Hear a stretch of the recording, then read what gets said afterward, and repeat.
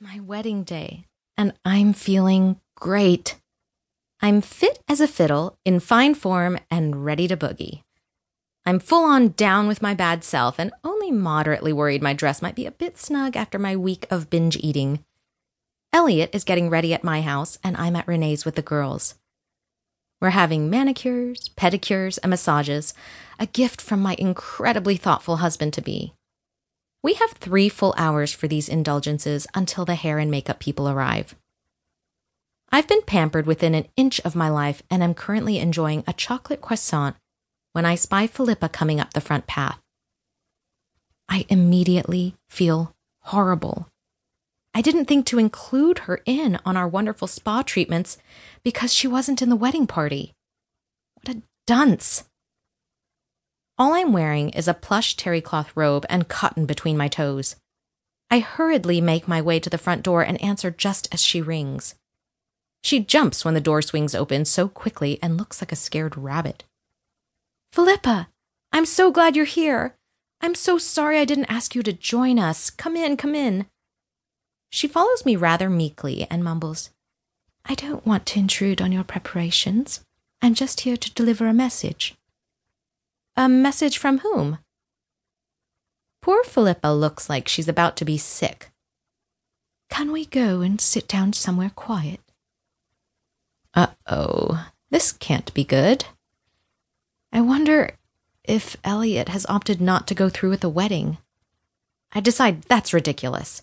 After the send-off I gave him last night, there's no chance of him bailing. Then I wonder if maybe Victoria has had second thoughts about showing up. Now, that's more likely. Philippa and I sit down in Renee's library, and I gird my loins for the bad news. Philippa tentatively takes my hand in hers and takes a deep breath for fortitude. "Mimi," she starts. Dear God, this is it. Well, screw Victoria. If she's such an ill-bred cow that she'd boycott her only son's wedding, she can kiss my Aunt Fanny. Elliot's sister continues. "Your Grandma Sissy would like you to know she's thrilled for you, and she's asked me to give you this." Philippa hands me a rubber frog. First off, you should know that my Grandma Sissy has been dead for 10 years. Dead, as in not breathing, as in 6 feet under, for 10 years. So I'm pretty sure that she did not, in fact, wake up this morning, claw her way out of her grave, and go shopping for a rubber frog. I'm beginning to see what Elliot meant when he said, medically, Philippa was all right. Apparently, mentally, she's a real piece of work. Thank you. Really, what else can I say? I briefly consider picking up a rather large vase sitting on the end table next to me and cracking it over her head. What if she's unglued and is about to do me bodily harm? It would be considered self-defense then, right? Oh my God. What would Elliot say? And Victoria, she'd never speak to me again if I bonked her daughter unconscious. Not that that would be an entirely bad thing.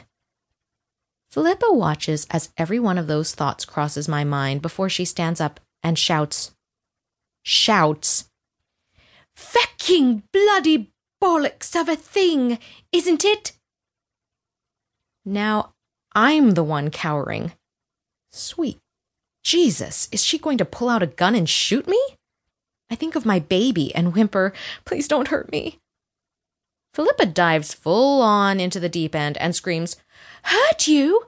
Why in the world would I hurt you?" I have absolutely no idea why she would hurt me, but I also have no idea why she would hand me a rubber frog and say it's from my dead grandmother either. I choose not to answer lest my response anger her and force her into more dire actions. "Mimi,